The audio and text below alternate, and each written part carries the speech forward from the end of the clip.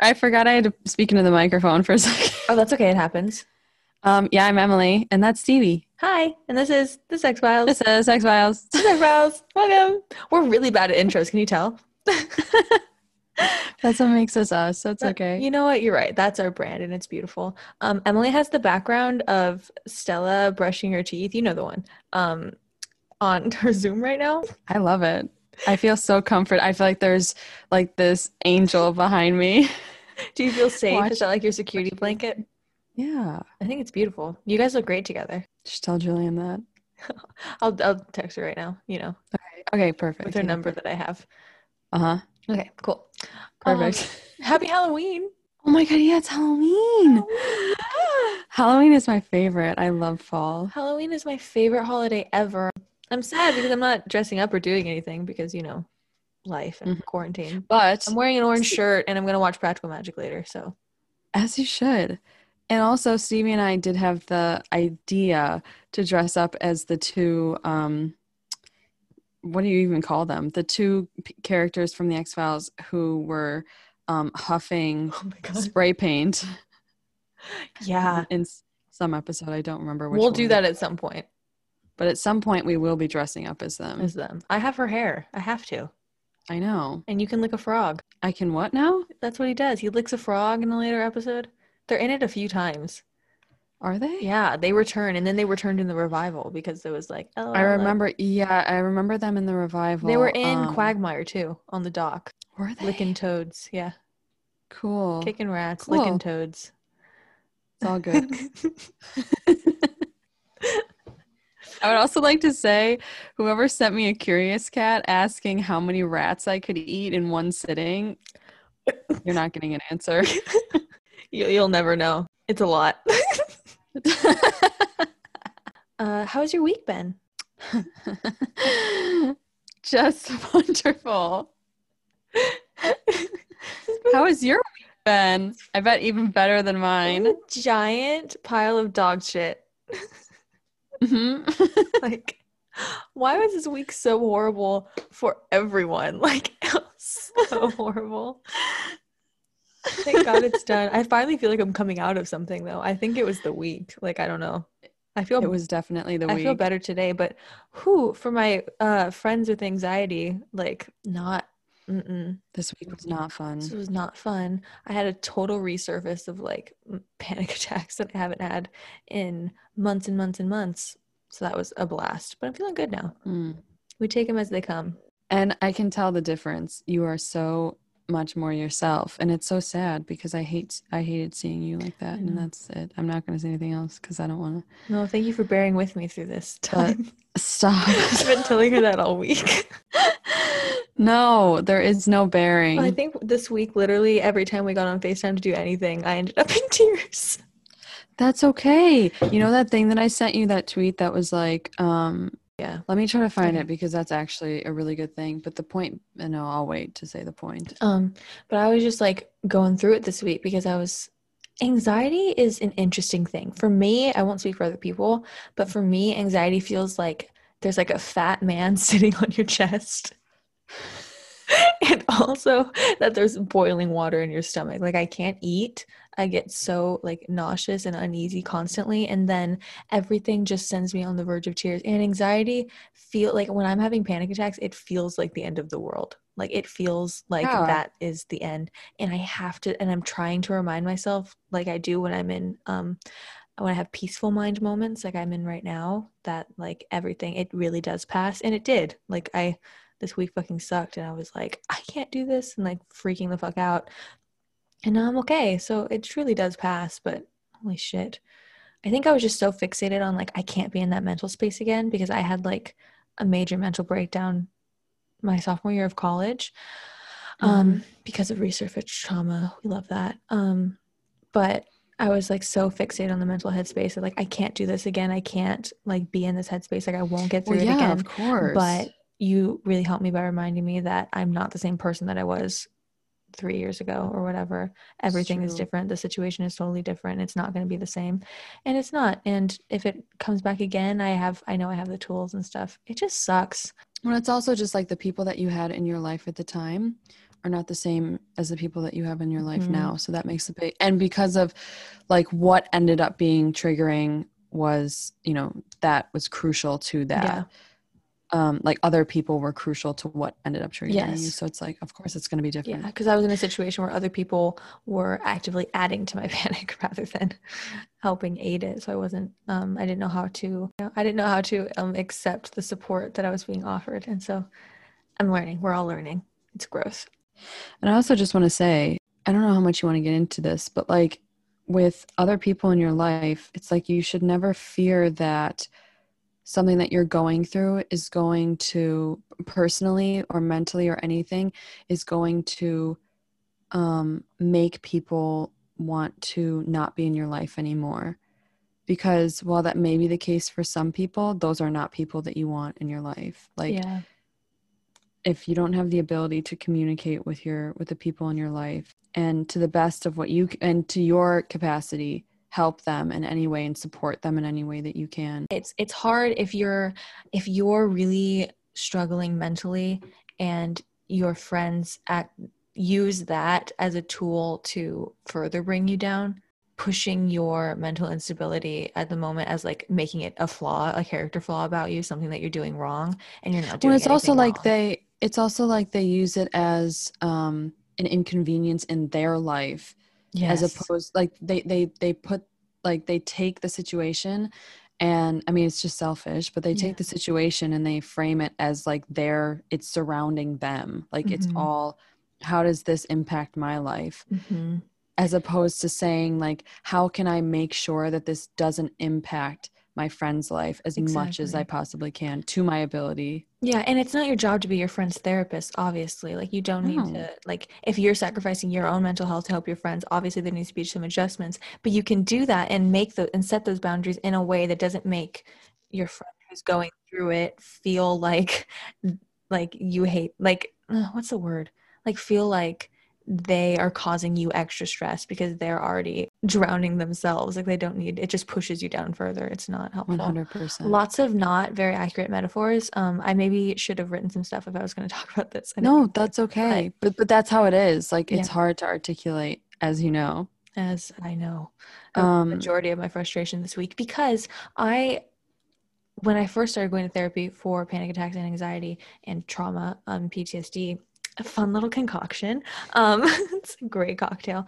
I found comfort in identifying the causes of my trigger, like identifying my triggers, identifying what's causing me to feel this way, what I can do to get out of it.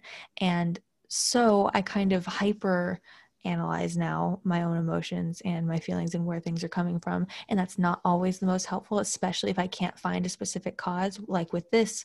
like period. Yeah, this just period of like heightened anxiety. It was a bunch of small things on top of each other that just quickly pushed me over my tipping point. And it wasn't one big thing like I was looking for. And so that was frustrating for me because I was like, well, this one small thing wouldn't cause it, but this one small thing paired with at least 12 other small things can pile up to make a really big thing. It's like little T's, little traumas. And I just want to say too, like because we were talking about that, and of course, like with you struggling to articulate, I was struggling to like comfort you and try to help you, because of course, like your initial reaction is like you want to you want to get to a solution and you want to be able to figure out, as you said, the root cause of something so that you can begin to process it and heal from it and everything.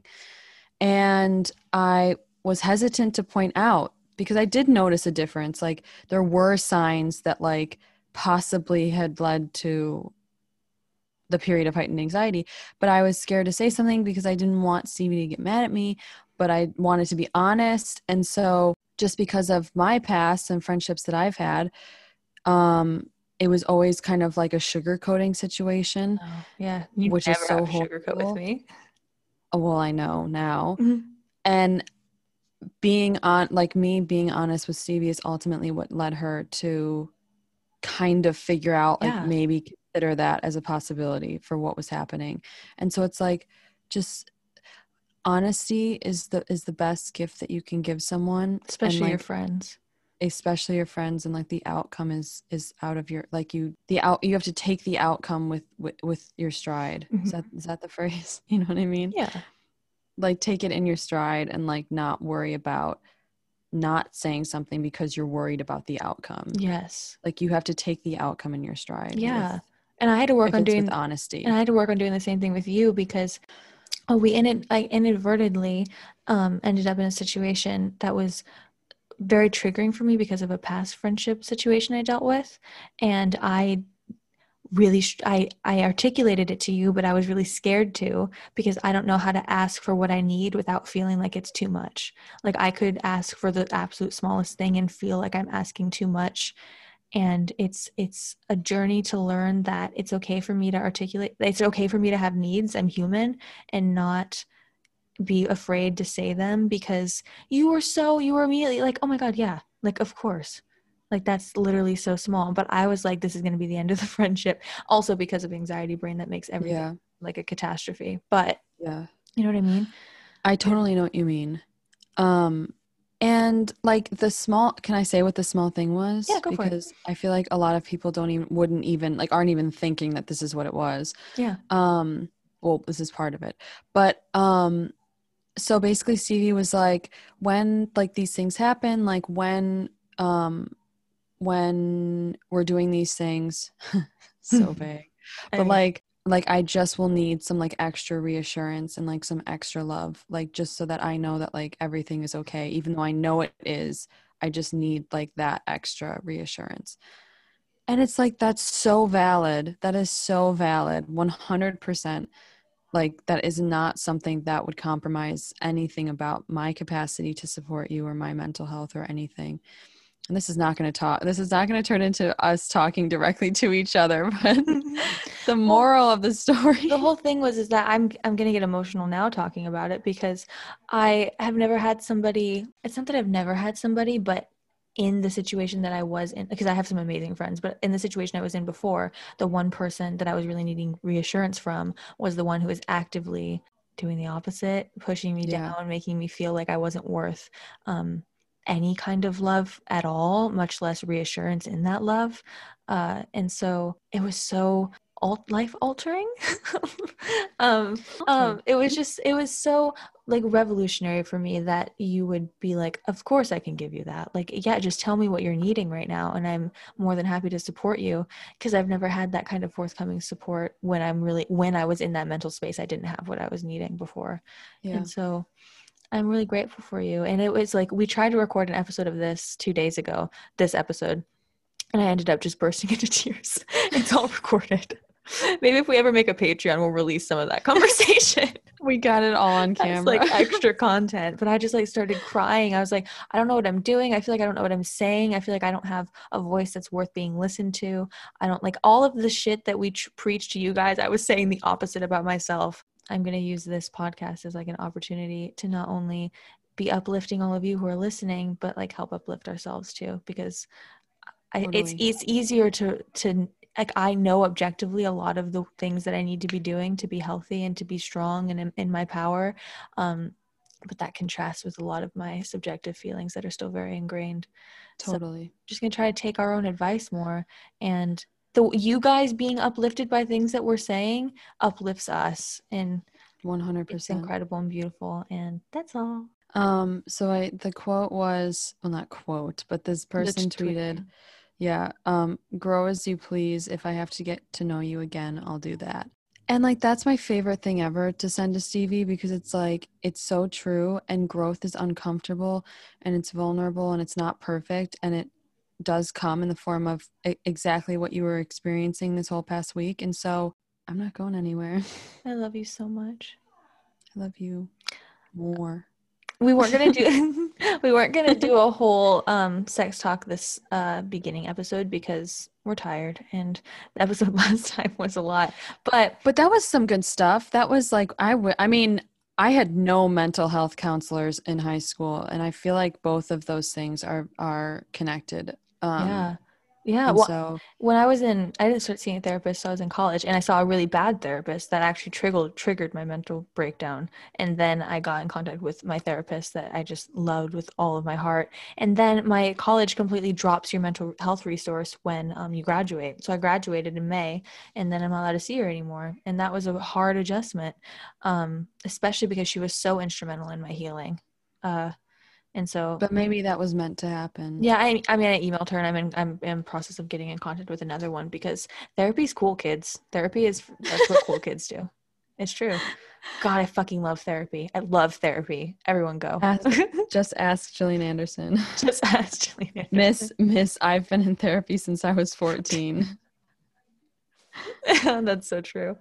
But anyways, we got a lot of questions when we were putting up like stuff that people want to talk about for Sex Corner. But we got a lot of cool questions that aren't necessarily big enough to answer like individually for a whole Sex Corner. So we're just going to answer some of the little fun ones for you before we get into this dumpster fire of an episode. The dumpster fire, literally. It's not fire, it's dumpster fire. I just realized the episode is called Fire. That's so funny. That'd be a fun title. That's so funny. It just blew Emily's mind right now. You say you're not funny. You're so funny. You're not funny. Only you think I'm funny. That's okay. That's all that matters. Audience of one. Audience, yeah, that's all you need. All right, okay. Let's get to the question. All right. So someone said, what are your pronouns? The intersectional feminism vibes on this show are God tier. Well, first, thank you. Thank you so much. That's all we want to do. Yeah. We'll talk about it. We'll talk about it at the end. Very fucking briefly. Very briefly. But we're not going to get into it. But we'll touch on it. Yeah, we really try to hold ourselves accountable to really make sure that we're and continue to educate ourselves as we're because the more you ask topics, the more we read more and yep. The more we read more. Yep. Uh-huh. Yeah. Look at me, so educated. Anyways, it helps us learn more about things, and it's beautiful, and we love it. Our pronouns are both she, her, hers. Thanks for your question. Thank you. Do you have any fics about MS cuddling? LOL. I mean, I have a spooning one that turns into sex. I don't know if you want that or if you strictly want cuddling. But I can do that one, and then we can I can say that one, and then we can do a little bit of homework and find some very mushy. We'll do some homework and we'll find some and we'll post them with this thread. Absolutely. So the one that I was thinking of is by Story by Corey on Tumblr. I don't know that she has a Twitter, but it's by Story by Corey. It's a spooning turn smut, very lazy sex fic. Story by Corey on AO3. So everything she writes is amazing. So it's true. She's incredible. Yeah, if you don't check out that story, especially it's just pretend. Especially, you read that one. Yes, did you I? Have. What was the plot? The plot is where Mulder and Scully go not undercover. They're listening in a hotel to the room next to them. Yeah, I remember. Okay, that's it. Should I briefly, in case to entice people? Because yeah. Okay, so basically, Mulder and Scully are in a hotel and they're listening in on and spying on the room next to them, and they think that they get word that the people next door know that they're listening, that they're next door. So it becomes Scully's brilliant idea to pretend like they're having sex so that the people next door won't suspect anything. And then yeah, we'll do some homework. We'll post some cuddling fics. Okay. Oh, so we mentioned before, guess our favorite X-Files episodes, and then we never said what they were. So somebody said, so what was your guys' favorite X-Files episode? And we have the same top two. They're the same. All Things and Never Again. I can't even think about that episode. No. Never Again is going to be a ride when we do that. I don't know that we're going to be able to. Emily's freaking out. So I'm going to talk about All Things for a minute. All Things is fucking incredible. Gillian Anderson wrote and directed it. First the fuck of all. Second of all, it's just such a it's the complex exploration of Scully that she deserves. It's just such a it's such a departure from her one-dimensionality. Yep. Yeah. One-dimensionality. Yeah. Is that a word? Yeah, it is. Chris Carter gave her the entire series, and it's like, wow, it's amazing how incredible it is when you let women do anything. Yeah. Yep. I fucking love that episode. And then Never Again we can't talk about, but just know that I just start joking. No, but then also for all things too, in all seriousness, it's amazing because I just love the concept. And every time Jillian's talked about it, she's like, I don't know if that comes out. Like, this is what I wanted, but I don't know if that it does. So good. Yeah. Like her whole very metaphysical, which is a like, great departure from all the bullshit. Not only all the supernatural aspects, but like also the like the religious side of Scully that definitely pinholes her as like the Mother Mary type figure. In this moves her away from that a little bit, and it's just beautiful, and it feels like there's a lot of Jillian in it, so it feels very personal. Totally. It's such an incredible episode. I was just gonna say, I really like whenever Jillian talks about it, she always talks about how she really wanted it to be about choice, and about, which, like, queen, good for her, and just about, like, because it is it's very prevalent in my life, which is like the idea of like, what if there was only one right choice, and just choices in general, and like how different your life could be if you make one choice over the other, or things like that. And so it kind of speaks to like what's meant to be will be, and that, which I really, really, really like. It's true. And so and Never Again is just the hottest thing ever, and that's all I'm gonna say about it. Never Again is like raw sexuality in a television episode. Like, that's it. That's all it is. After so much repression, you know? So it's just like that. There's going to be a lot. I can't even. Okay. Anyways. Yeah. That's going to be like a 5-hour long episode. We should just release Never Again unedited. The episode that we do. If you hear some vibrating, mind your business. Okay. Anyway, somebody else said about a virginity discussion last episode. They said, virginity makes me so mad. I mistakenly told my mom I lost it at 16 and she slut shamed me, really fucked me up. First of all, I'm so sorry that happened to you. That's horrible. Wow, we just said that at the same time. It is. It's horrible. And I hope that you're able to find some peace and healing in that part of yourself, and love 16-year-old you for being amazing and incredible, and I hope it was a good and consensual sexual debut for you. Yeah. And just imagine like your little 16-year-old self with us, and just one huge hug is happening right now. Huge hug, lots of tea and comfy PJs and movies, and just chocolate. Love and chocolate. Yeah, we're loving you. I think we want to do a segment on slut shaming, potentially. We definitely do, yeah. So, we can definitely get more into that at a later date. Mm-hmm. Well, it's like, I remember crying in my mom's lap when I told her that I lost my quote-unquote virginity, penetration virginity, whatever, because I felt like I was like dirty or grown up, all like too like, or ruined, like I don't know. And then it was just, my mom seemed kind of mad that I had lied to her about where I was the night I like made my sexual debut. And she ended up being really supportive, and my mom and I have an amazing relationship, but like I think she was there's so much stigma around it. It's ingrained in your parents too, not that excuses it, you know what I mean? But totally. I just felt so viscerally like I had done something wrong. And then later I went through a whole nother crisis about my quote unquote virginity being lost when I was like realizing that it was actually when I was assaulted. And it's so, but now I'm at the point in my life where I'm like, fuck the patriarchy, fuck the men who made me feel like they had control over my body. I choose when and where my sexual debuts happened, and I can talk about only the experiences I want to. And like, I decide that I have the control. Nobody took anything. Shame manifested in a kind of a different way, because I never talked to my parents about that ever at all, even now. Which creates a whole other kind of shame, yeah. Exactly. And so it was like all I knew was like, the thought embarrassed me. The thought of talking to them about it embarrassed me. The thought of them knowing embarrassed me, and gave me hives. And I shouldn't say embarrassed in the sense of like, because it's like sex and it's like that's not what I'm saying at all. But it embarrassed me in the sense that like I was ashamed it's so convoluted. It's so complicated. But It like, is.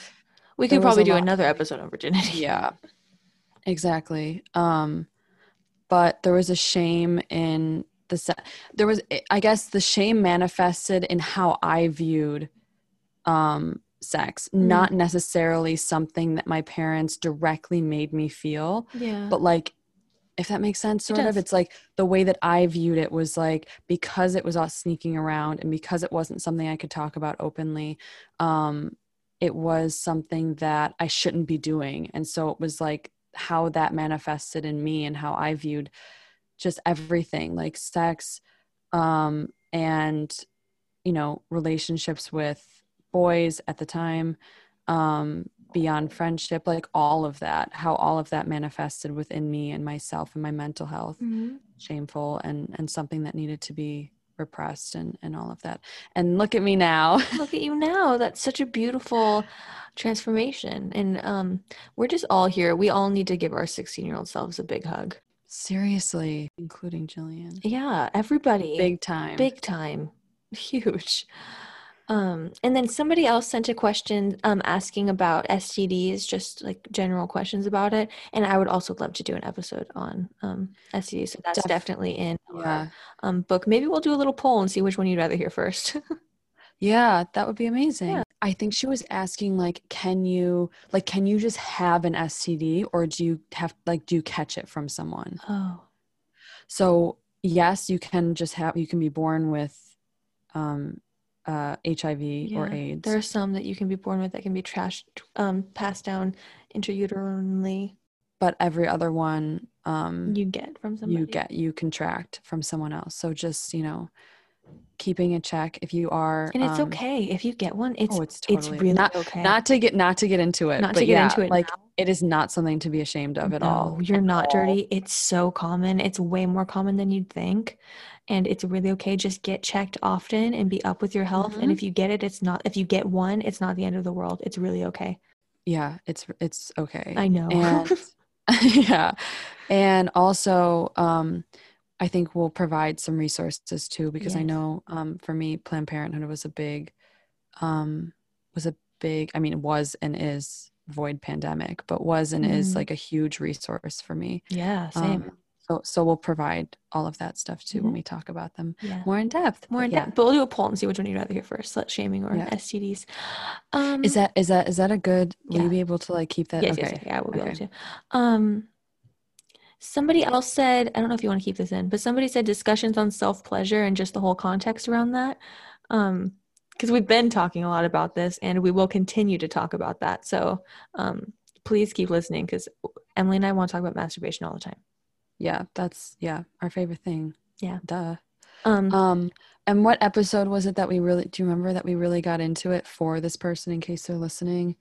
I think it was Shadows. Was it Shadows? Yeah, episode 6, Shadows. We talk a lot about there was a lot of sex toy recommendations in the beginning, and that was when we first started talking about penetration not being the be all end all. Yeah. And we'll talk about that all the time if you want. Yeah. We're happy if you want. We always want to talk about it.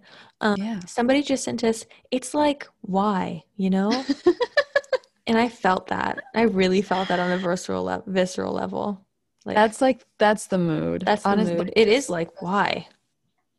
Just I do know. Everything. We do know. Yep. And then last but not least, somebody wants to know our favorite MSR moments. Do you want to go first? I'll go first with the one that I'm thinking of, okay. And then you can go, because I know you have a couple, and I'll think as you're speaking. Okay. I'm a dummy. You're a dummy. Yes, I am. There's a line in Seinfeld where... Oh, yeah, okay. So it's the episode... I reference Seinfeld a lot in this podcast, but it's my other favorite show, so just bear with me. Yeah. It's so George has constructed a bed under his desk at work so that he can sleep. His boss comes into his office with his grandchildren, and he's like, oh, they're not here, so we'll just wait for him. But he's under the desk. So he calls Jerry, because there's a phone under his desk, of course, I think. So he calls Jerry, and he's like explaining this so rapidly to him. And he's like, I'm under the desk, blah, blah, blah. My boss is in here with his grandkids. Like, I need you to do something. And after he goes on for like about a minute, Jerry just goes, "Who is this?" And it's just so funny. And they use that in the X-Files. There's an episode where Scully, I don't ask me what episode it is, but Scully calls Mulder and is like, Mulder, if you come back Oh, and you find my dead body here, just know that my last thoughts were of you, or some and how I'd like to weird. kill you. And then he says, "Who is this?" And that I love it so much, and it gets me every time. That moment was just for you, Emily. It gets me. Why is that my humor? I don't know, but It's okay. My just so humor is sudden funny. screaming, so I know. at least yours has some intelligence to it. Anyone, if you just shriek out of nowhere, I will think that's the funniest shit I've ever seen. Because it is funny. It is fun. funny. Anyways, but that is one of my favorite moments. I'm gonna start doing that to you when you call me. Please do. I don't get Who me. is this? So good. Okay, what's yours? What's yours? Okay, so I have a lot of small ones that like I just love. Like I love all of the Permanum flashbacks because I'm a simp and they make me emotional and the acting's good, even though I hate the plotline with every fiber of my being. Like I have a lot of those moments. I love like those things. I love like when they're in the bed together in Requiem, like those like really basic ones when they're in the bed together and I Want to Believe. But I think my favorite moment, this is really small, is in Orison, do you know that episode where they bring back Donnie Pfaster? Oh yeah, I know that episode. And she fucking murders him. First of all, I love that she kills him. I love it. That she kills him. I love it. And I love that afterwards she's like stressed because she knows that he didn't do anything. Like she just shot him. Like it wasn't self-defense at that point. You know what I mean? Like it was arguably she shouldn't have shot her weapon and she was worried about it. And Mulder was just like, no, like I got you. Like whatever you want the report to reflect, it's going to reflect that. And it was just that kind of, she's just been fucking traumatized and that's she such a good rightly one. murdered him. And then he's just like, no, I got you. I support you. Like he was just like, no, I'm here. You got it. Oh, whatever you need. What a departure. I know. From Mulder. I From didn't other know that. moments. Yeah, but he does that in that episode. He's just like, whatever you want the report to reflect. Like, wow. And I'd also like to note that she's 100% wearing his pajama top because it's ginormous and so not hers. No way. Yeah. But yeah, I really like that moment. I think about that moment a lot. That comes back to me. That's amazing. I love that so much. It's just like all of this, like it happens not very often, but the few moments that Mulder puts aside himself and actually is there for her and her trauma really stick out to me. It doesn't happen very often, but that's one of them. That's amazing. I love that answer so much. Thanks. I had another one and I can't. In Fight Club, which is a fucking horrible episode, there's a moment when Scully brings the guy that they're looking for to show to Mulder. They're in a crowd somewhere. There's a moment where Scully, like Mulder sees her and she gives him the fucking cutest smile I've ever seen in my entire life. It's so cute. And I was so fixated. I'm just realizing now on her reaction that I have absolutely no idea what he looked like or how he reacted to that. So I don't maybe either. That's a moment, but holy She's shit. smiling at him. It counts. Yeah, exactly. Yeah.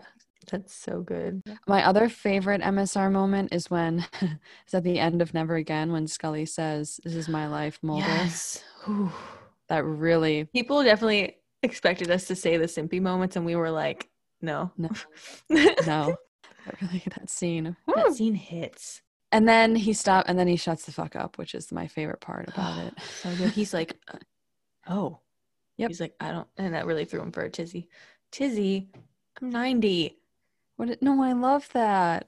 I love that. Threw him for a tizzy. What the fuck is a tizzy? That's so cute. I love that. Okay. Should we get into the episode? Let's get into the episode. If we have to, shut the fuck up. Let's go. Let's try to go as quickly as we can. Okay. So fire. Yay. Just kidding. Boo.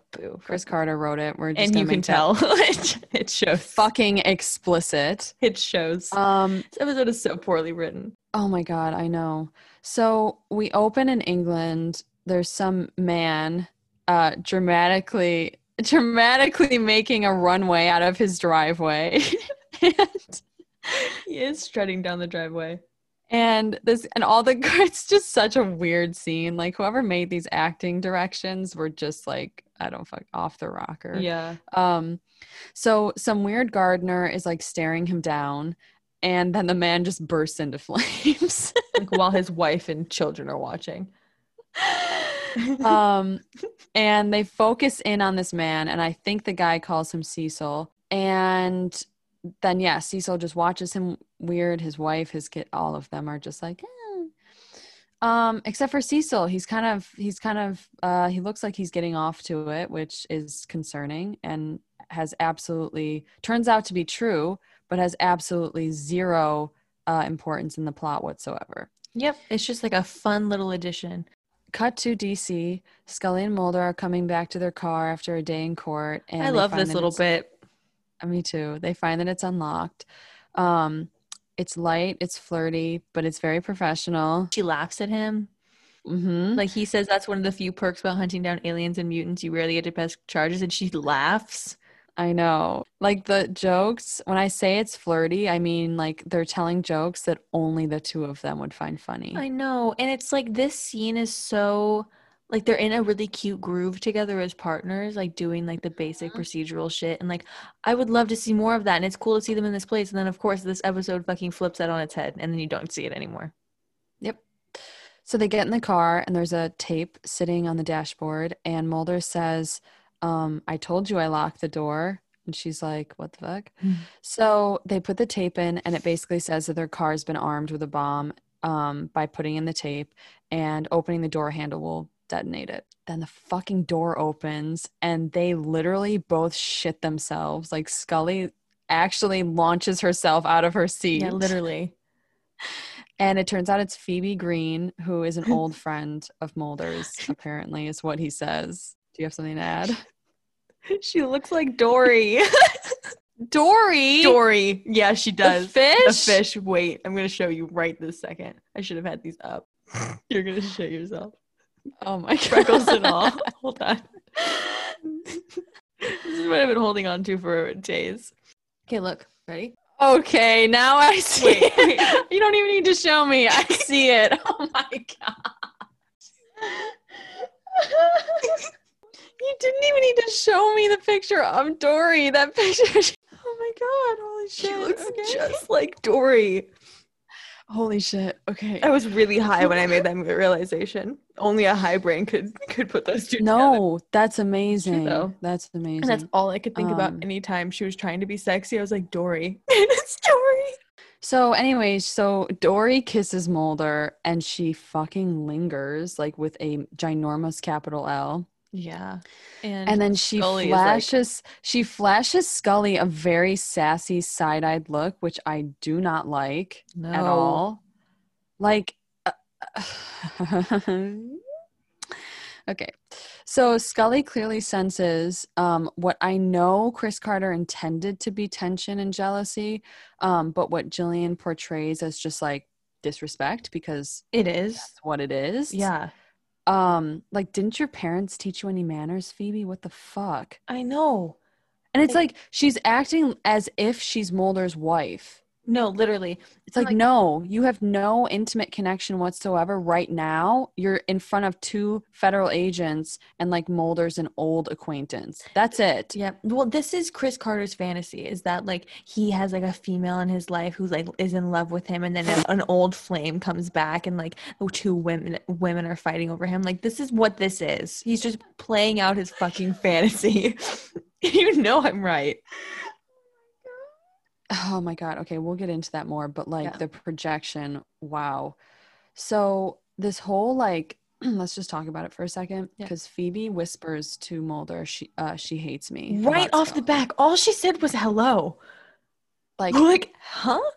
First of all, before we even get into the trope of that, can we just talk about what a fucked up prank that is? Like, that's borderline traumatizing to make them think they're gonna die and be like, tee-hee, hey.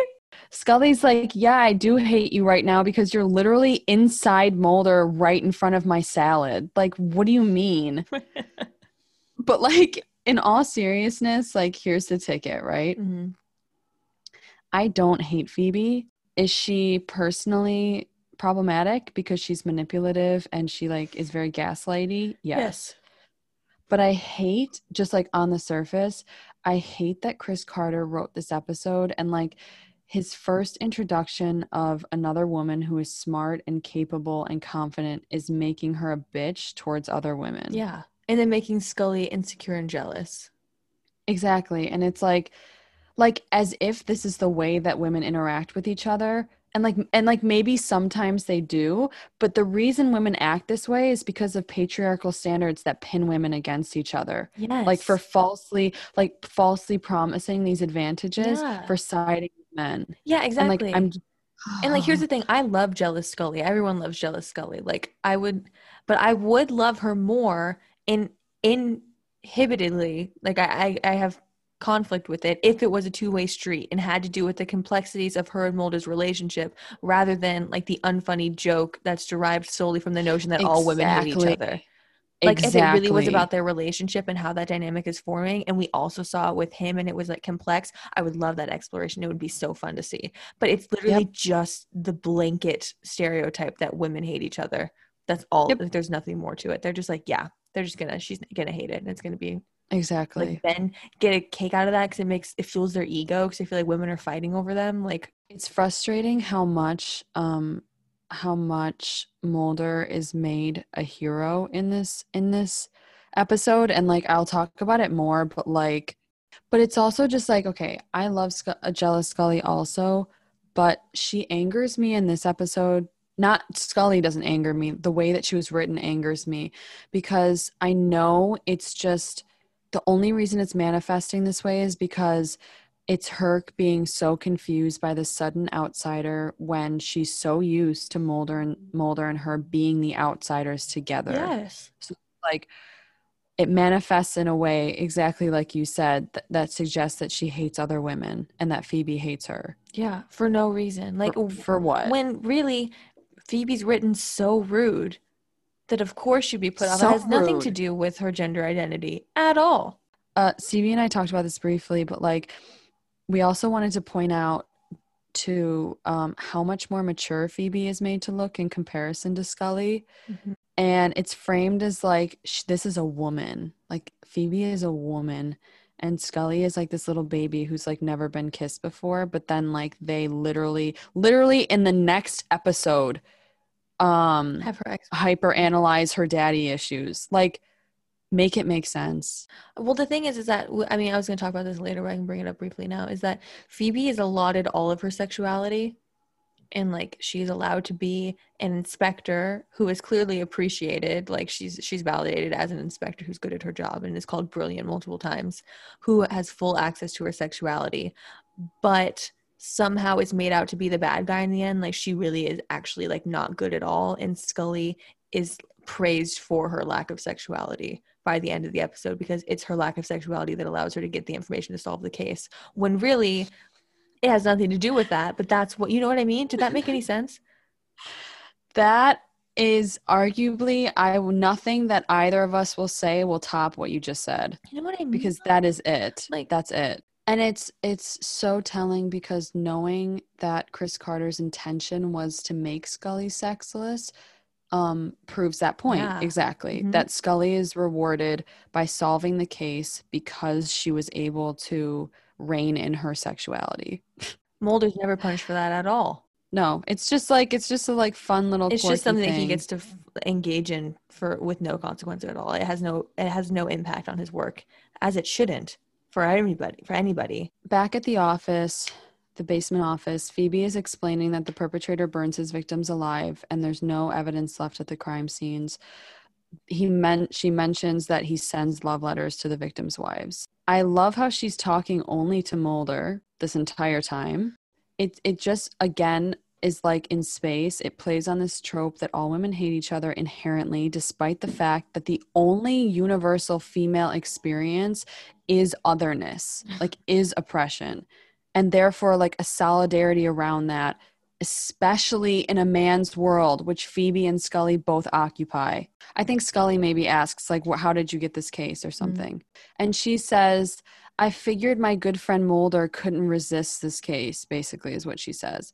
Like, as she's leaning into him and like being hypersexual, and it's like, maybe acknowledge Scully because she's also going to be working on this case that you're bringing to Mulder. Like, it just goes back to, again, like, this isn't anti-feminist. No, it's not, because the thing is that this isn't a real woman. This is a woman written by a man. Exactly. And so we're criticizing the way that she is written by men, which is criticizing the men, which we love to do. Exactly. And it's like, the episode still would have worked if she treated Scully like a human being. Literally, that's not a necessary. You still could have included Scully being like, oh, like when she sees them kiss, and like allude to that maybe being like a forming crush or something. Totally. Without pinning them against each other. Yep. And it's like when she leaves, she half-heartedly says, oh, goodbye to Scully as she leaves, like acknowledging that she has not even realized that she was in the room. And it's like, this is so clearly written by men who believe that women can't be kind or friends or like professional with each other. It's like, Chris Carter's 15 years old. He's like, all the women, they hate each other, but they all want me. Like, fuck off. Yeah, literally. That's the plot. Because he sees himself as Mulder. It's disgusting. I was going to say this later, but I'll say it now. Like, he sees himself as Mulder, but he is really Cecil. Yes. Like, he is. He's a fucking incel. Yes. Okay. Anyway, let's not. I'm overheating. Sorry. So Mulder tells Scully that him and Phoebe dated and that she broke his heart. And then Scully says, Mulder, you just keep unfolding like a flower. Like, yeah, you're right. All we learn about Scully is that she has daddy issues. Like, her entire life story, all the branches that make her who she is get hijacked by her trauma. And then that isn't even properly explored by her. Mm-mm. The trauma makes her a more developed character, but it's still not properly explored. Whereas Mulder has a whole fucking backstory. Like, let's just give him that and ignore Scully. I love it. I don't give two shits about Mulder's history. I know. I don't care. I just want to look at him. Can you just be quiet and let me look at him? Please. So then we get a dick joke. And Jillian was so excited to say it. She could literally barely get it out fast enough. Like, she had to contain herself and like get the speed at which she said it. She had to slow that down so hard because she was ready to say it, which is so cute. It's so cute. So Mulder says that he's going to send this case to the arson guys, and then he's leaving the case to Phoebe. Scully then plays therapist in like a very gentle way and warns him that Phoebe might have ulterior motives because all women are sneaky and none of them can be trusted, is what we learn. Mm-hmm. Do I think Chris Carter is a misogynist? Yes. Yes, hard. Do I think that he wrote these tropes and included these underlying harmful and traditional female stereotypes on purpose? No. No, I think he's dumb. I don't think he's smart enough to realize that what he's doing. Which is even worse because that just shows that they're that harmful and speak to truly how ingrained they are in men that like they just unconsciously write their women like this. Even the most feminist of them in Scully. Cut to an arsonist man having an orgasm again over the pictures from the crime scenes. Ew, like, it's fucking nasty. It's just like this whole episode is like one big fetish and it's just bizarre. Phoebe and Mulder are showing him a slideshow and Scully like very hesitantly walks over, but she stays in the door frame. And it's really sad because Scully doesn't talk around Phoebe at all. Not at even all. To Mulder. Like, she doesn't say anything. But and they cut to her constantly. And it just frustrates me that like she would question her confidence in front of another woman. Like, no. Scully has been through the fucking ringer already with men who have brazenly questioned her competency and she did not back down at all. See Ice as just one example. So like, and why Eve. So like, why do men think that a woman would be the one to do that for her? Because they think that women operate on a very shallow materialistic level that's all surrounded around vanity and men's attraction. I was going to say, it's all about the male gaze. It's all that they think that's all that we value and that we view any other woman as competition because it affects what men are looking at us. When really, all I want to be surrounded is by women. I would love if men stopped looking at me, actually. Please. The doctor's blatantly flirting with Phoebe. Oh yeah, 100%. And like, why is that an acting choice? And like when he says later, you got quite a case for yourself here, Mulder. Like, Yep. he's talking about Phoebe. Yep. It's disgusting. And then I would also like to remember this moment because I'd like to call that into contrast with how he interacts with Scully later on. So just remember this. Yeah, no, I wrote that too. I think this episode is frustrating because it's very one-sided in terms of like who's taking care of who and who's showing their devotion to who. And it's sad because Scully is already very much so in this like them versus us mentality, like the government versus us, like everyone versus us. Yeah. Whereas Mulder's made it completely unclear whether or not he even gives a shit about her. Scully's questioning his devotion to her. And what makes her question that and suddenly makes her feel like an outsider is a literal British traveler. That's it. Who's coming Just from another bureau that does not work with Exactly. them, who is literally an outsider. And like this could get like very nuanced and the fact that Phoebe is as confident as she is proves that pretty privilege exists. Scully is just as smart and like I want to talk about pretty privilege and like the male gaze and all that stuff in another episode for our Sex Ed Corner, but like briefly, Scully is just as smart, if not smarter and more capable than Phoebe. And yet we hear the first innuendo, like Stevie said, about a man, quote, wishing he was in Mulder's shoes, with Mulder looking off at Phoebe. Hello? And like, because Scully is beautiful. Like, if you know me, you know, like I worship the ground that this woman walks on, Really? but like, she's not conventional. Who is this? Oh, you got me. But she's not like conventionally pretty. She's not like amicably pretty. She's not pretty in a comfortable or acceptable way. Mm-hmm. And because of that, she has to fight for men to look at her so that they listen. Whereas like Phoebe has eyes on her at all times. And when she speaks, people listen. Mm-hmm. Does that mean that she's taken seriously? I mean, she is in this episode. Kind of, but then she's discredited at the end. Because was she only down here to have an affair with the husband? What even was that? This episode is so fucked. so Like, fucked not up. only is the plot just like, the plot is like a tassel rug. Like the all the little tassels are the plot. Yep. There's just no start, no end. You're correct. Nothing ties together. That's a good metaphor. And so are the gender roles in this episode. Mm-hmm. Which is just proof that Chris Carter has no idea what the fuck he's doing. Yep. So cut to Cape Cod in Massachusetts, which is like such a cute little spot. Cecil, the man who starts the fires, is at this house as a painter. And we find out that there's a body buried in the backyard. Okay, so perfect. So we're back in the basement. This part really got me because Mulder tries to play hero again and like tells Scully that she doesn't have to be on the case, to which Scully's natural reaction is the fuck I do, because this is my job and this is my journey too. Like, you don't make my decisions for me. You don't get to be like, I'm not going to put you through this. Fuck off. Exactly. That's what I have written. And then Mulder being like, I'm not going to put you through this. How about this, okay? How about we respect her autonomy and her ability as a grown woman to make the choice herself and stop literally blowing your load over your male savior complex? Literally, though. Like it could have been, it's so simple if he would have just been like, look, this is a case from my borderline abusive ex. If you don't want to be involved, you don't have to. But if you do want to, I'd appreciate the help. But like, it is completely up to you. That's how you be considerate about it. You don't be like, don't worry, I'm not going to put you through this. Like, shut the fuck up. I hate it. Also, her sitting at his desk doing work is really sexy of her. Her glasses are immaculate, and I want to kiss her cheeks. No.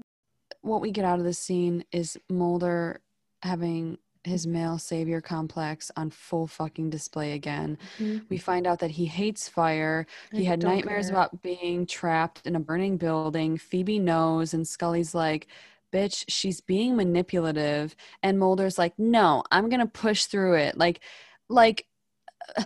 go to therapy. I know. God. Go to therapy. God. Like, and then I just wanted to call attention to the conversation that like is oddly personal for them at this point. Mulder says, 10 years it's taken me to forget about this woman, and she shows up in my life with a case like this. Scully says, so she shows up knowing the power she has over you, and then makes you walk through fire. Is that it? And Mulder says, Phoebe is fire. No, Phoebe's Dory. Yeah, Phoebe's Dory. Phoebe's on fire. Phoebe is Dory. Phoebe's from the ocean. So it's like, again, it's just like sticking with this theme of like Mulder literally being emotionally the most fucking vulnerable like ever. And all Scully has done is like shown him her ass. So Scully says one more time, are you sure you don't want me on this? And she doesn't want to push his boundaries because she respects him. Crazy how she can eat Amazing. his boundaries and his autonomy. Isn't that right? wild? It's so wild. And she's worried about him and how toxic Phoebe seems to be, but knows he can make the best decision for himself. So then Mulder says, like a real man, because he's a big macho man and he knows how to do everything right. He says, sooner or later, a man's got to face his demons. Go to therapy, you fucking freak. Literally. Like, what? Literally. What does that line even mean? What does that mean? The fact that he's putting other people's lives at risk to face his demons. Exactly. Like, you realize this is a case that other people's lives are on the line for, and he's like, no, I'm gonna push through it because I'm a man. I don't need help dealing with like, what? That's that's the thing. It's like, I love how Mulder's instinct is to literally just run headfirst into his biggest fear, and that's seen as like this heroic thing when that's really idiotic, stupid, and jeopardizes your life and the lives of those around you. That's it. Yeah. And it's so funny to me that we see Scully go to therapy multiple times, and never once do we see Mulder go talk to a counselor. Not once. Exactly. He just talks to Scully. Therapy a female thing? Fuck off. Chris Carter got a therapy challenge. Yeah, he just talks to Scully. God, I feel so bad for Chris Carter's wife. It's not Scully's job to be Mulder's therapist. It is not Chris Carter's wife's job to be his therapist. Should we start? Is she okay? I wonder how she's doing. Start a GoFundMe for Chris Carter's wife. I know. So anyway, so they're back at the house in Cape Cod, and we get a very unnecessary lurking and creepy ogling shot of this fireman watching this wife that he's now fixated on. Why do they need to make this episode sexual? Why do they need to make it about stalking a woman and further traumatizing another woman for literally no reason? I don't know. It's just fun plot, Emily. It's just, don't you know that that's what's interesting? I feel really bad because I feel like the deeper we get into the series, like, and the more women are traumatized and the more that becomes a central plot line, like the more angry we're gonna get. And I am not great at articulating things when I get angry because I just it's okay. I'm very rarely good at articulating things, so it's gonna be a lot of like sighs and it's okay. But then I feel stupid. You're not stupid. Anyway. Stop. You literally don't do this. You say the smartest shit on here. You're so intelligent and you articulate beautifully all the time. That's how I feel about you. That's how I feel about you right now. I feel like you're doing all of the mental work for me and I'm just like, no, stop. I mean, I've been ill prepared like the last 5 episodes, so. That is not true. Unlike Mulder and Scully at this point, this is a completely reciprocal and equally divided friendship. Thanks. I love you. I'm serious. Okay, let's keep going. I love you. I love you. Okay, yeah. So then there's like this weird scene in a bar, and like it's just so unnecessary, dragged out and unnecessary. And like the Cecil, the fire guy, goes to the bar and he fucking lights his arm on fire, and then he lights the whole bar on fire. Anyway, so because of that bar incident, this woman is in the hospital. So Phoebe and Mulder go to the hospital to talk to her. Yep. This whole scene is fucking useless except for the woman. His hair looks like shit. Yeah. The woman says all she remembers is that he had a British accent, and she like agrees to describe him to a sketch artist. Yeah. Well, can we just talk about how they throw in that she lives with somebody who can't know that she was there because it's just fun to throw in that she has an abusive relationship? Oh my God. As we're going through this, I'm just like, you're enlightening me to all of these things. And it's like, that's how I felt last episode with you. You blew my mind on Eve. Like he couldn't have made it that like she was supposed to be in class or something that night. No, he wanted her to be. So he fetishizes women's trauma. Like he has a weird fixation. You're right. You are right. That's it. It's that simple. And anyone who like, I don't understand how this is not so plain to see. Like, what is the Because purpose? we're desensitized as a society to women's trauma. So many things fetishize it that we're like, oh yeah, that's normal. Yeah, she probably does have an abusive husband. Like, Yeah. we're so desensitized to that we're not So gonna look at it and be like, true. why is he fixating on this? Because that's kind of how the world is. Holy You know shit. what I mean? And I just want to say too, like, and it also speaks to the fact that all men benefit from violence against women. All men. Yeah. Men who are not directly violent towards women still benefit from Mm-hmm. that, from men who Yep. do that. And this is one of the ways in which that manifests. So like, yeah, and then Phoebe like casually gaslights Mulder. I love that they blatantly talk about past sex that he has had with her. Like, they're very explicitly talking about sex that they had on a specific night, and that would never, ever happen with Scully, and it never does. Never Never. once is there an Never. explicit moment where she talks about her having sex, ever. Other than Mulder saying tone Ever. down the afterglow in season 11. And then that sex resulted in a pregnancy because apparently women can't have sex without some sort of violence or pregnancy happening. Where's their child? They had sex. So then we go to Cecil, and he's like very weirdly talking to these two kids at this house, and we have an voiceover of Scully basically outlining who she thinks the suspect is. Solving the case while they're fucking around. Exactly. She says that the suspect will often act out of impulse, satisfying sexual urges or insecurities with destructive behavior, which compensates for his social inadequacies or maladjustments. What does that have to do with anything? I don't understand. He's an incel, is what you're saying. Like, he takes out his inadequacies and his hatred for himself on women. Back at the FBI, Scully goes to talk to the arson man. And let's just... One, why is he looking Scully up and down while he's fucking suckling on the end of his glasses? Like, stop looking at my wife like that. That One. doctor, like, I don't know if was it direction or is the actor just a fucking creep? Like, what's wrong with him? Honestly, it could have been either. And suddenly talking to Scully about literally the exact same thing he was talking to Phoebe about, he's unironically less enthused. Mm-hmm.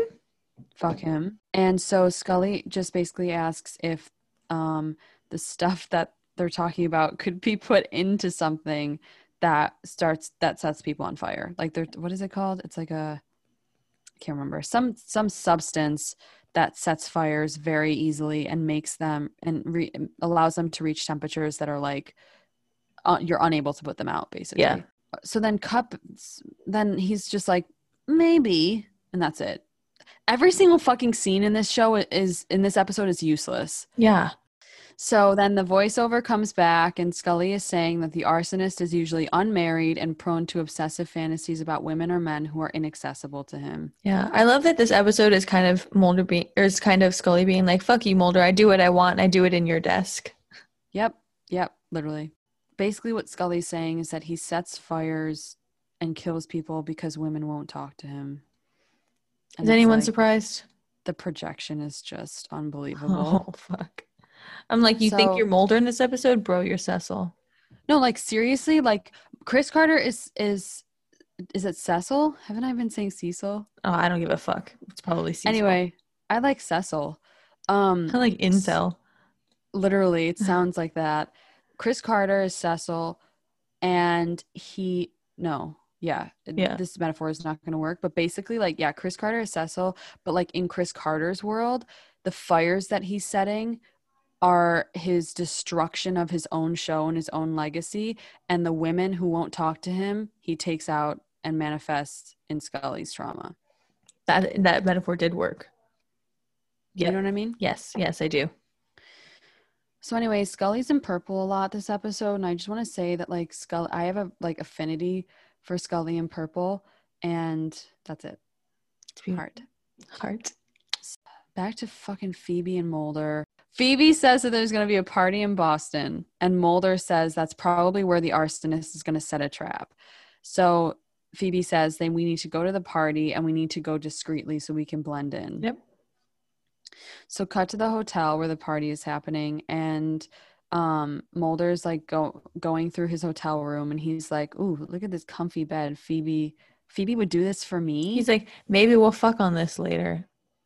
Like, sir, Scully was ready to fucking die for you about 2 episodes ago. Where was your boner then? Huh? Literally. God, I hate him. Like, oh, and also in that conversation that they had, he's talking to Phoebe, and he's like, I'm just not used to someone so quick to agree with me. Like, shut the fuck up.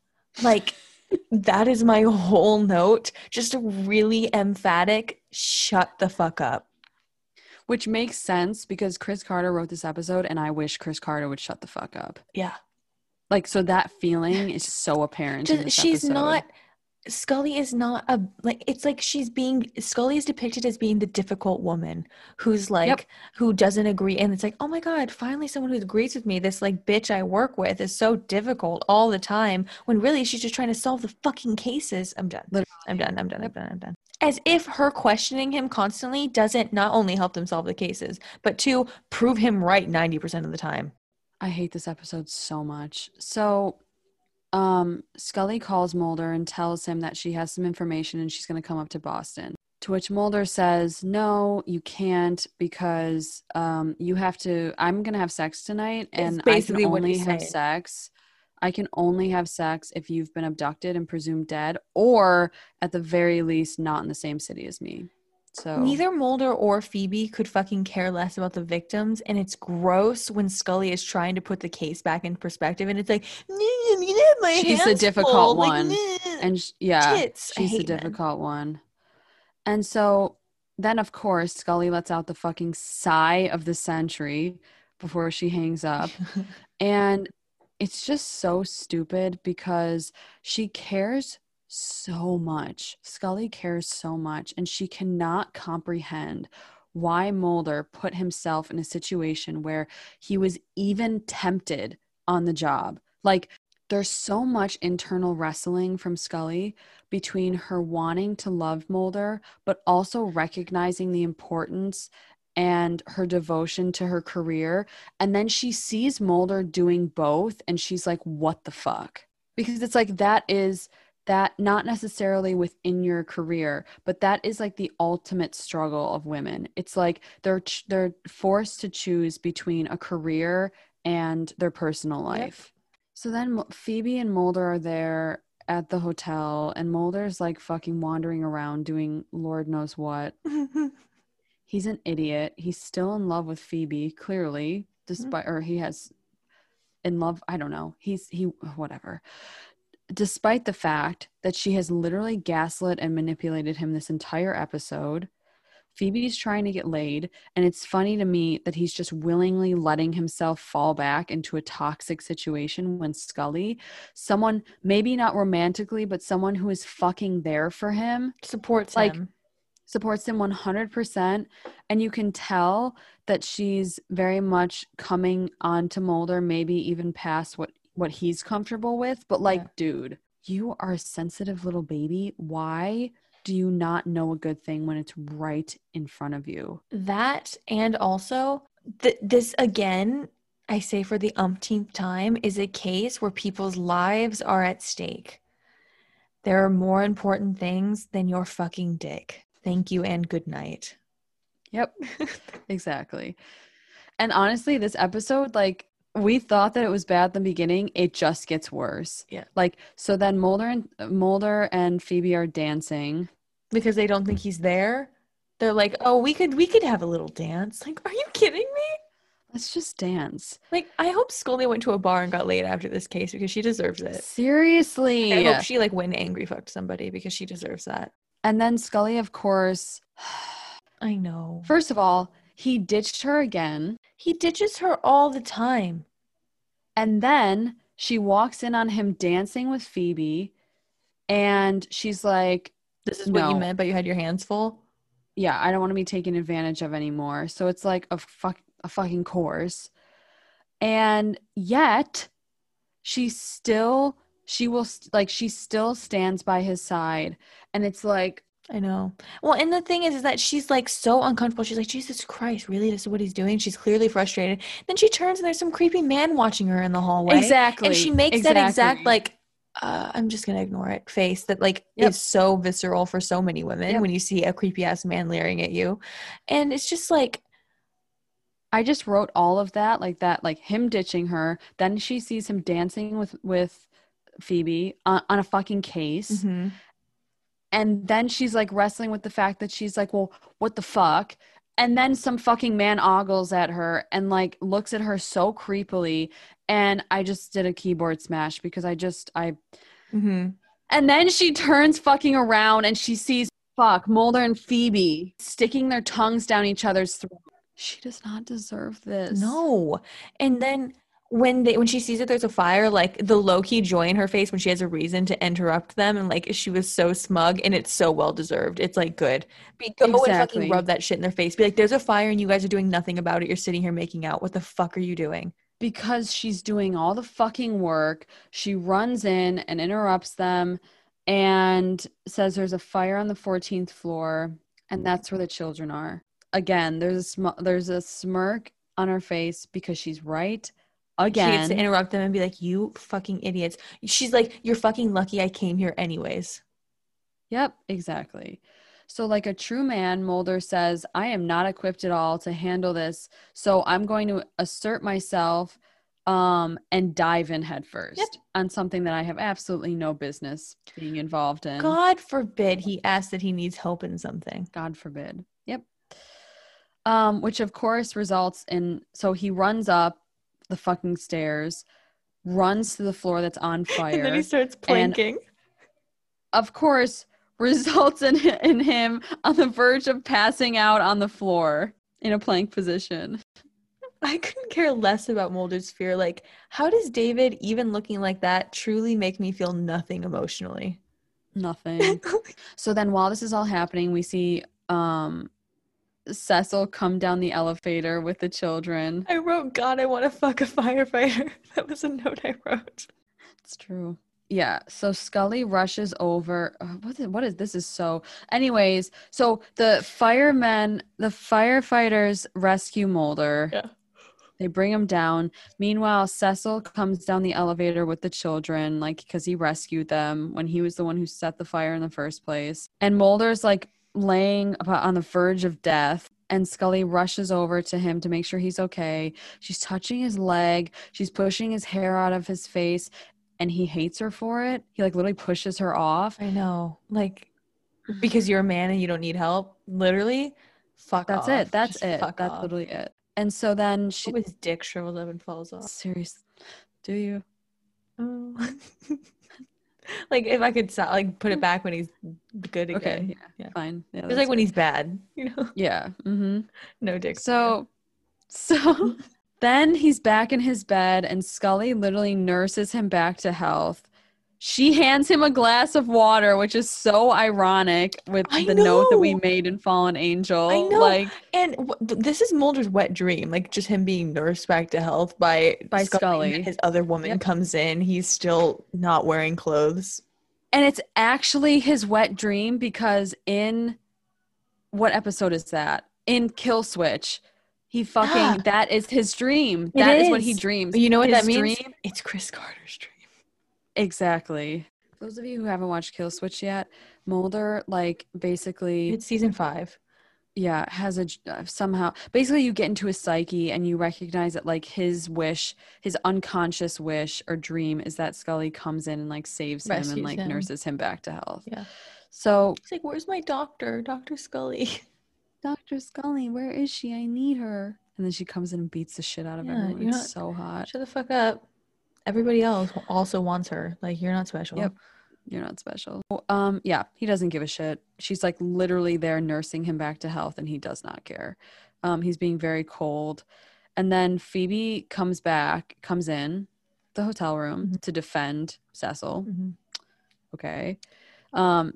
Scully says he couldn't have been watching the children. Oh, that's what Phoebe says. Oh, Phoebe says drives me crazy. Phoebe defends Cecil by saying that he couldn't have done it because he was watching the children. And Scully's like, hold on. He couldn't have been watching the children because I saw him downstairs right when the fire started. Ogling at me. And Phoebe's like, no, you must have been mistaken. And I was like, don't gaslight her. And I'm talking to Chris Carter. Yep. I'm not talking to Phoebe. I'm talking When it's also just like the fact that like he would write a woman like you're disappearing into your background. good. I wish I would. I wish I would I wish I could disappear into Stella's tits right now. We don't live in a perfect world, but in this imperfect world that we live in, usually women believe each other. Yeah. And Phoebe doesn't even acknowledge Scully at all. No, not again. She does Again. another half-hearted goodbye as she leaves. So and then the first thing Mulder here, this is the contrast of the century. I hate that. Cut that out. This is the contrast that I would like to call attention to. The first thing Mulder says when he wakes up is, "Where's Phoebe?" And then the first thing that Scully asks when Phoebe leaves is, "Are you okay?" She deserves so much better than that fucking stupid alien boy. So much better. So Mulder's pouting and Scully's like, "Yeah, remember me? We worked together. I came up here to rescue you and show you my evidence that I've been working to collect." She's like, while you've been distracted, I've been solving cases, bitch.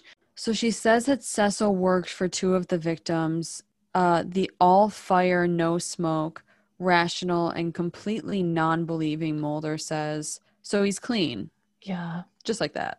Like, I literally think Chris Carter got so disillusioned by his projections in this episode, he forgot who he was writing saying what. Exactly. Like, that's so out of character. What? And I actually yelled this at the screen as I was watching. Like, Scully does all the work in this episode all so that Mulder can pout. That's all he does. Literally. This entire episode is him throwing a fucking tantrum. Like, yeah. So they get on it and they try to get Cecil. And when Mulder gets up, I wrote and this too. Walks away. She needs to lower the Scully's volume. Face, rein it in. Rein it in, girl.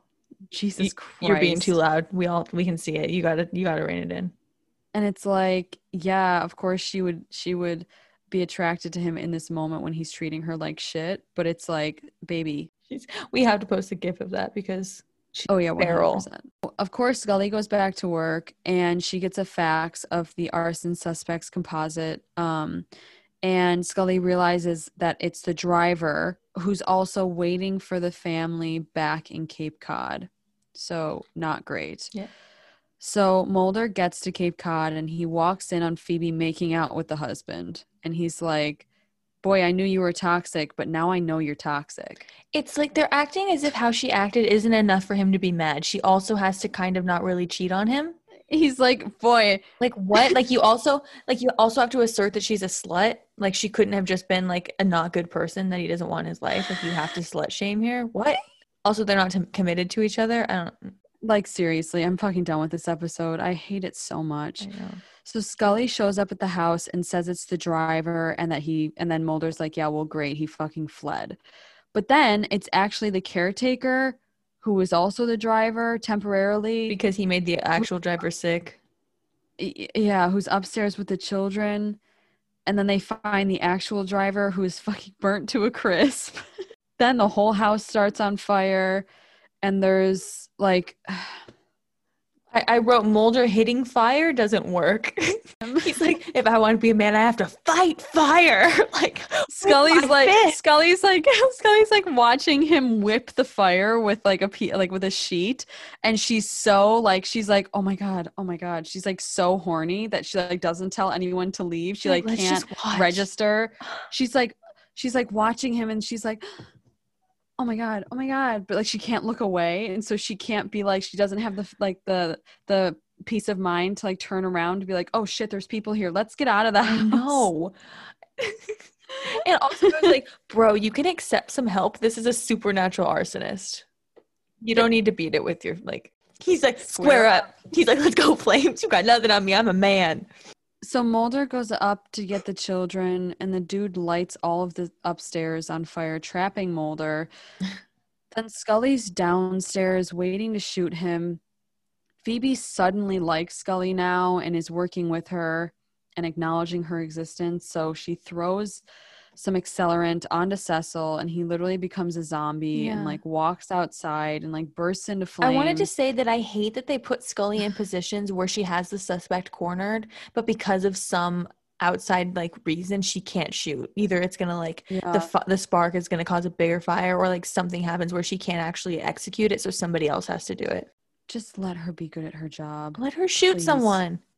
Like, they do later, but and I wrote a story once in 3rd grade about my friend's guinea pig, like being alive and like dressing up and shit. And yeah, it was better writing than this episode. I don't doubt it at all. The thing is that I'm sure Fox saw this episode as the 12th one and was like, yeah, he can't write any by himself anymore. Don't let 100%. very many of those happen. Yeah. Yep. Cecil like collapses, but he doesn't die. They're back at in the basement at the FBI. Mulder is reading. Would you like to say something about his fucking glasses? Go for it. No, I'm mad at him this episode. Fuck his glasses. Fine. His hair looks like shit this episode, so I couldn't care less. Okay, perfect. I like the sick driver. That's my man of the episode. Perfect. So Scully says, we don't see her yet, but we hear someone with a British accent ask Mulder if he wants to take her to lunch. And of course, we're supposed to think it's Phoebe, but it's not. It's baby British Scully. Baby British Scully. And then he's like, you scared me. And then he repeats a line that he said in the beginning of the episode that the one you can't dance to it because Phoebe gave him another tape. Well, what's funny here is that Mulder and Scully are kind of like girlfriends here, to where she's like, how are you doing? Like, did she call? And he's like, no. And she's like, oh my God, you heard nothing? And he's like, well, she sent this tape. And she's like, OMG, did you play it? Are you gonna? And he's like, no. And she's like, oh, babe, I respect that. Like, you deserve better. That's so much better for your mental health. Don't play it. You're right. That's so funny. You're right. Wow, that's really funny. They're like us there. Yeah, they are. It ended again with Scully reading her case notes because Chris Carter could not write a coherent episode if his life depended on it. No, so you got to go through the case notes at the end. And she looks so beautiful. She looks so beautiful. But basically she says, Cecil will survive, but he's all crispy. I hate this episode and I hate the ending, but like I'll take it because we got Scully in her flannel, like all cozy at home. Just pretend that last scene didn't exist with the burn guy because it was just gross. It was just disgusting. But like also I would like to, if you'll let me, just analyze Scully and Phoebe quickly because I really have been thinking about this dynamic for the past like 2 days ever since I watched the episode. I just want to say like a couple of things. Is that okay? Of course, always. Okay. So because there is something here. Like there is like this, where did I have it? Let me go back because I didn't say it. Yeah. Like there is this larger discussion here about the femme fatale and like the lure of femininity. But like suffice it to say that like femme fatales are just women who use the femininity that has been harnessed and commodified by a patriarchy to trick men, and they're demonized for it. Yep. And like just going back, I want to really like talk about, I've been thinking about it so much, but I can't quite put my finger on it. And I think it came down to like, why did they have to have history between Phoebe and Mulder? Came up with 2 solutions, I think. One, you said perfectly, was to make her very sexual and therefore a bad person. And 2, I think it's because a man could never simply be misled. Like he had to have been swayed by the feminine tresses of a femme fatale. By the sexual lure of this temptress. Like, of course, it couldn't be his stupid man brain because that's all superior. Exactly. And like it centers the narrative not around a reactive man simply falling short or failing, but on the active, conniving woman. Yep. That's the best I could do. No, that's such a good point. Because I like but then I get stuck because like Phoebe's very manipulative and she's very gaslighty, but that has nothing to do with gender. Like that's just gross. That's just her gross behavior. Person, yeah. Exactly. And also she used her femininity to like get the job done. And it's like, because femininity has been commodified and in the hands of everyone but women for however fucking long we've been on this planet, like good for fucking her. Like I love a femme fatale. Yeah. I love them. Well, the Um, thing is that they're directly pinning the femme fatale against the Virgin Mary stereotype, and the Virgin Mary that's wins out. exactly. So here's the thing, right? When they do that, it becomes inadvertently her sexuality that makes her the bad person that is the catalyst for the demise of man Yeah. in this Yep. episode. Like inadvertently. Hmm. But that's ultimately what this episode boils down Yeah. to. And what's frustrating is that all of this is unconscious on Chris Carter's part. Like all of these Exactly. stereotypes and very damaging and problematic perpetuations are completely unconscious and like no one's saying Chris Carter's doing this shit intentionally, and it's worse that he's not in a lot of ways. It just Exactly. shows how much Exactly. this is perpetuated. And then all of that got me thinking about like what you were saying, like the femme fatale versus this Virgin Mary structure that's created between Phoebe and Scully. I want to talk about very briefly the only way I could rationalize this. And it's like two feminist philosophers. I've already talked about one, but Susan Oken and Marilyn Fry both talk about a double bind Mhm. that women experience. Susan Oken frames it in the sense of marriage, which we've already talked um, about how if you choose domestic life, it's not valued as a woman, or you choose a career that ignores your domestic responsibilities. So it's like either way, the double bind is that you're losing. There is no choice. There is no choice because either way you're losing, and that goes against fundamentally the decision of choice Mhm. or the definition of choice. And so we see this double bind here where you either conform to the power that's like demonized as like this Eve complex, like that, like, you know what I mean? Can't even And get started on that. Yeah.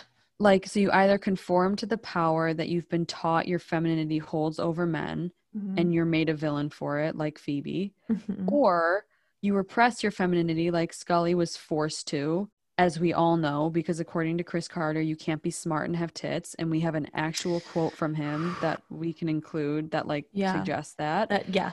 And you're sexless and you're afforded no control over over your sexuality. That is his view of women. Yeah. And those are the only two options. There is no middle ground. Yeah, that's exactly why her reproductive journey is so convoluted, because he cannot reconcile the notion of a woman being both successful in her career and sexual. So it has to be like the perfect tragic mother figure. It can't be Exactly. just, she can't be a fully four-dimensional woman, because he does not know how the fuck to write that. He doesn't even know how to comprehend that, Exactly. because he doesn't view the women in his life as complex like that. So how could he write a character like that?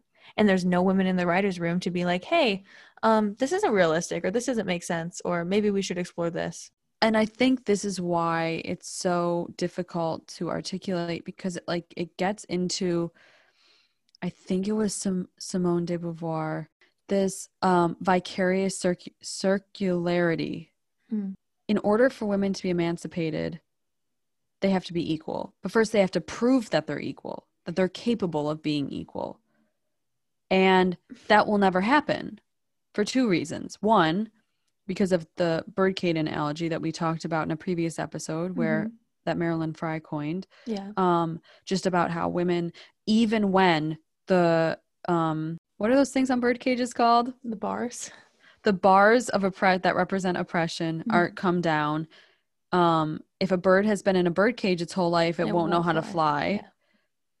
Yeah. So that, and two, women choose the charms of femininity and womanhood. And it's like, yes, that's problematic, but like, can you fucking blame them? Can you Yeah. blame them? Well, it's a thing like Florence Given talks about it in her book about how Exactly. the Bring it up, yeah, talk about it. about feminism is about choice, and it's like if you want to grow out all your body hair and shave your head and not wear any makeup and be androgynous and like lean into that and say fuck all feminine stereotypes and like expectations of beauty in society, do that. But if you want to shave your legs and shave your armpits and wear makeup and look very feminine and girly because you get treated better, that you have, like, of course, how can you blame somebody for not like a You white. said it perfectly.